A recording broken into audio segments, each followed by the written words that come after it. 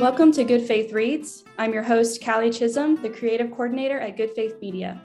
Good Faith Reads is a short podcast released twice a month in which we focus on one of our book authors at Good Faith Media. We published more than 100 titles under our Nurturing Faith book imprint, and we invite you to check them out at goodfaithmedia.org/bookstore. Today's guests are Marlene and Miles Wessner, authors of Life More Abundant. They are joining us remotely from Oklahoma. Marlene and Miles, welcome to the podcast. Thank you. We are glad to be here. We're always glad to talk about our work. We're so glad to have you both. Life More Abundant is about 9 basic human needs: acceptance, love, value, security, forgiveness, guidance, support, purpose, and hope. What have you seen in people to make this book necessary? Or in other words, what prompted or inspired it? Well, I have a very specific answer for that one. It's an interesting answer. I taught psychology and sociology at a university for 32 years. And as people know, anybody that's ever been to school knows that when you teach those two courses, there are chapters on the Abraham Maslow's hierarchy of needs. And in those classes, we did that every semester. But one year, we were planning our sermon series for our church. And when we got to the Maslow's hierarchy of needs in my psychology class, a light bulb moment went off in my head. And I said, this is the very same thing we're preaching. One is described in academic language over here and the other in spiritual language over here, but they're talking about the same things. So I added a little religious material and a lot of scriptures and developed this book, A Life Abundant. Also, as a teacher, and both as a teacher and a church leader, I constantly dealt with people with problems resulting from lack of acceptance or value or purpose. And our book deals with those issues. One illustration from our book I want to share. A certain bright-eyed little third grader loved his teacher, but he failed every test, and he lost every bit of his homework. And one day that exasperated teacher looked at him and said, "Young man, you're very smart, and you could be one of my best students." Then before she could finish her lecture, he looked up with large, serious eyes and said, "Teacher, I didn't know that." From then on, things were different. This child did become one of her best students. He realized his value, and it changed his life. And I want to add one little thing. As is true of most of the illustrations in our books, I was that teacher, and I've followed that student and many others just like him, and he's a successful businessman today. So that's kind of where this book came from. Also, today, social media is so destructive in ridiculing and bullying and criticizing young people that it's leading to even to increases in suicide and depression. So it seems that more than any time in the past, we need to feel our needs being met. Yes, I absolutely agree, especially about social media. It is such a toxic environment sometimes. So you're absolutely right about that. Miles, would you like to add on? Well, I said that the purpose of Christianity is not just to get a ticket to heaven. Jesus said, "I'm come that you may have life, and that abundantly." That abundant life can't exist unless the Spirit of Christ is in us. And the Spirit of Christ is the antidote for the poison of hatred that's produced by prejudice and greed. In your book, Life More Abundant, you write that Christians are not called to be religious or pious. Rather, we are called to enjoy a real, free, and productive life. And then you go on to say that people are led to believe that God wants everyone to be sad and somber with no zest for life. Could you elaborate on that a little bit, Miles? When I was growing up, I was a preacher's kid, and my concept of Christianity was a sad, long-faced person. Our trademark and brand for all of our years have been not being pious, having no religious jargon, and certainly not being stereotypical preacher and preacher's wives. Let me tell you a personal story about that. There's a woman in our church that has been there. We've been there 60 years, and only 3 or 4 people are still alive that were there when we went. She's one of them. And a few months ago, she came to me and said, "Do you want to know why I love you all so much and why we joined this church?" And of course, I said, yes.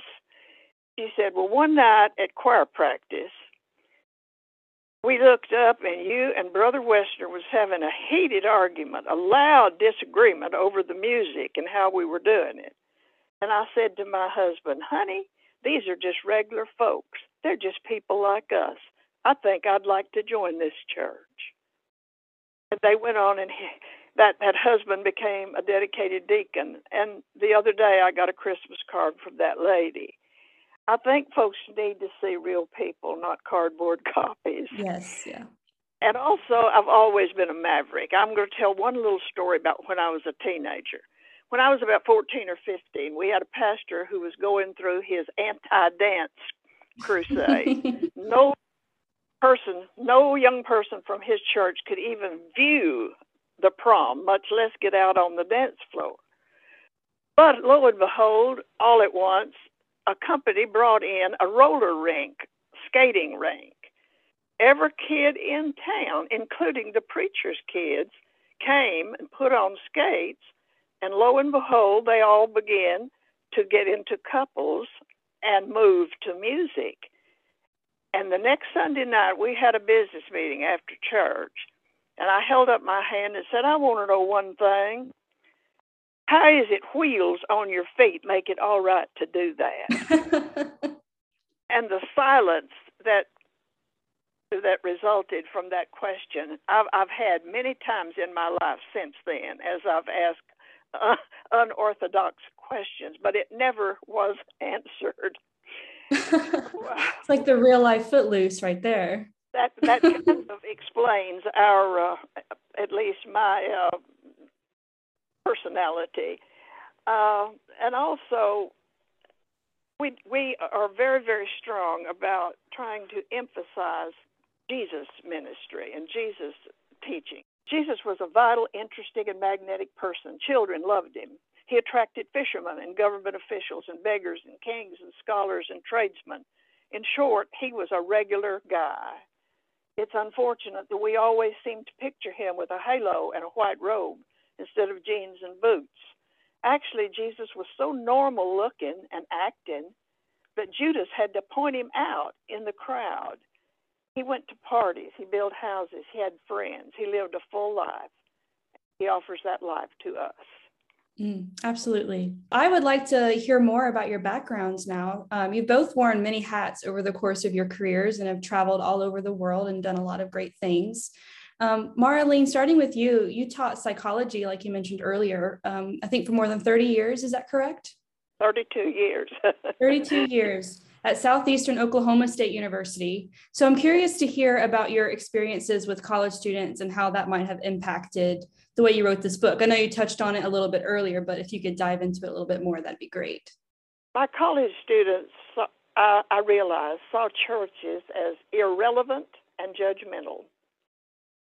We've lost a generation of youth, actually.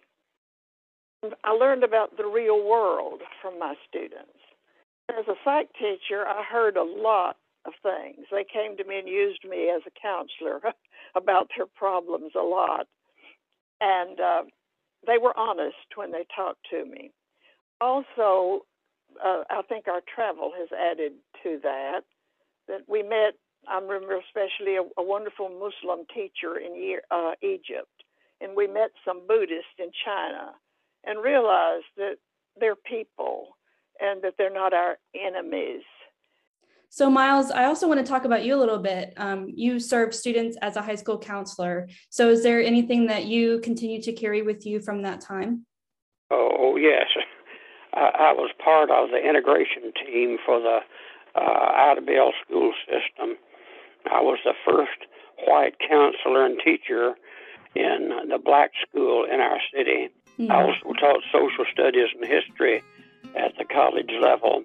I tried to point out the long-term value of democracy as opposed to dictatorships and oppression. We'll be right back with more of Good Faith Reads.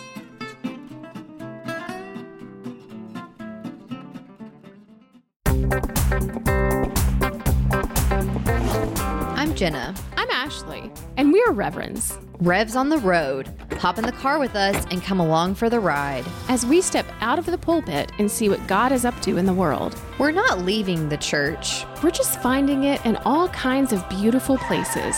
Revs on the Road, a podcast from Good Faith Media. We travel the country. From the comfort of our place in Dallas for now. And catch up with beautiful people doing God's work, advocating for disability rights, healing from church hurt and spiritual abuse, promoting mental health and the power of community, integrating spirituality and art, working for racial justice, and so much more. We've got red light rants, pit stops, and detours. Faith is a journey, and we're on it. So ride along with us. The Revs. On Facebook, Twitter, and Instagram at Revs on the Road. I'm Jenna. And I'm Ashley. We're Revs on the Road, a podcast from Good Faith Media. Learn more at goodfaithmedia.org.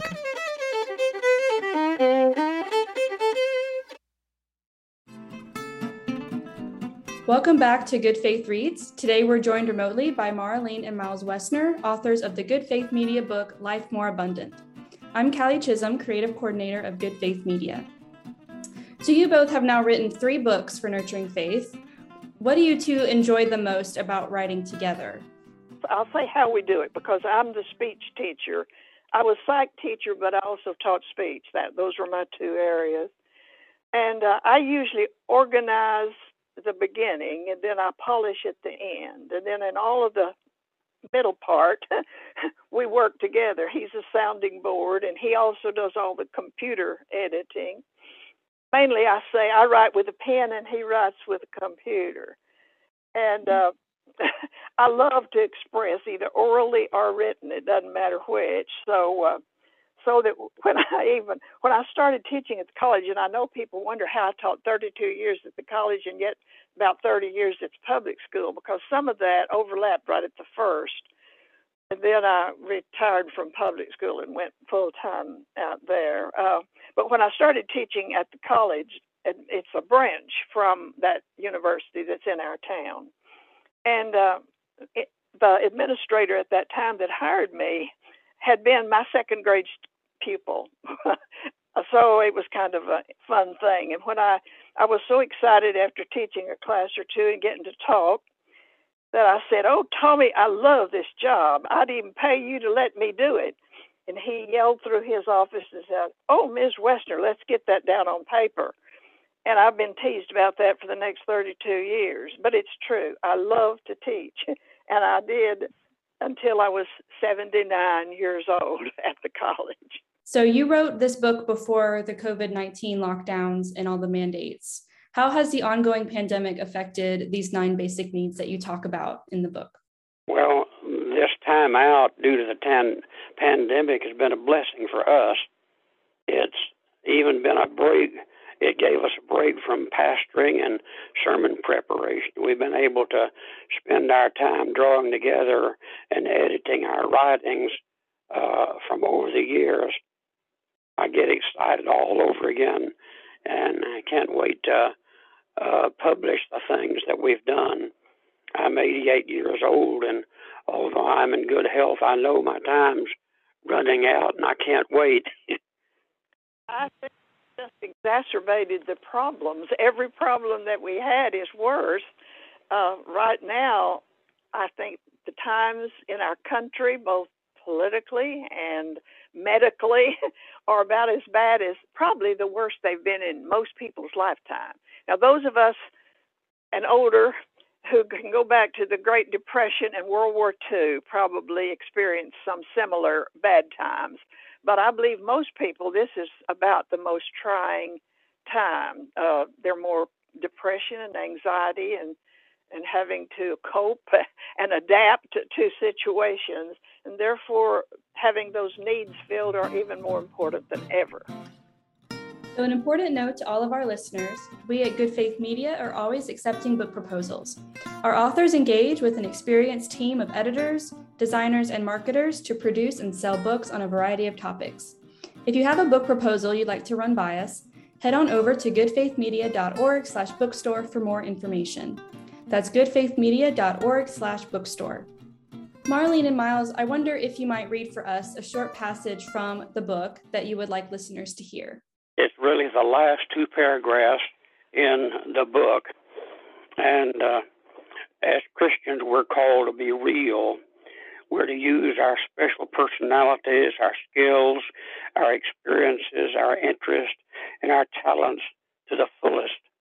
We're to be free of guilt, fear, and bitterness by accepting God's forgiveness and then forgiving ourselves. We're to be productive in our families, in our communities, and in the world. This is the abundant life Jesus promised when he said, I know what I have planned for you. I have good plans for you. I don't plan to hurt you.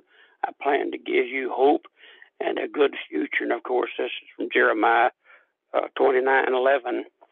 This is what Jesus meant when he said, I've come that you might have life and that you might have it abundantly. Christianity should be so beneficial and fulfilling that we'd share it, even though without a promise of heaven. Now, my passage is from one of our sermons. Old minister was responding to an atheist who confronted him, and he said, Sir, if I discovered today that there is no God, my faith was an illusion, I wouldn't change a thing. My Christian life has given me so many benefits that I don't regret any decision to embrace it. Then he listed these 9 basic benefits. I was accepted by my church family. I felt loved by God and my fellow Christians. My work in the church gave me feelings of value. I experienced peace and security instead of anxiety and insecurity. I was forgiven and my guilt was abolished. I was strengthened and guided in times of uncertainty. I had a loyal support group during sorrow and tragedy. My faith gave meaning and purpose to my life. I had hope instead of despair. If something consistently produces such positive results, then it's real. When we realize these benefits, then we can experience the abundant life Jesus promised. Our guest today on Good Faith Reads has been Marlene and Miles Wessner, authors of Life More Abundant. The book, along with more than 100 other titles, is available as both a print book and ebook at goodfaithmedia.org/bookstore. Thank you both so much for being on the podcast with us today. It was a pleasure. Thank you for having us. We had a lot of fun. This was a joy to get to do this. We really appreciate it.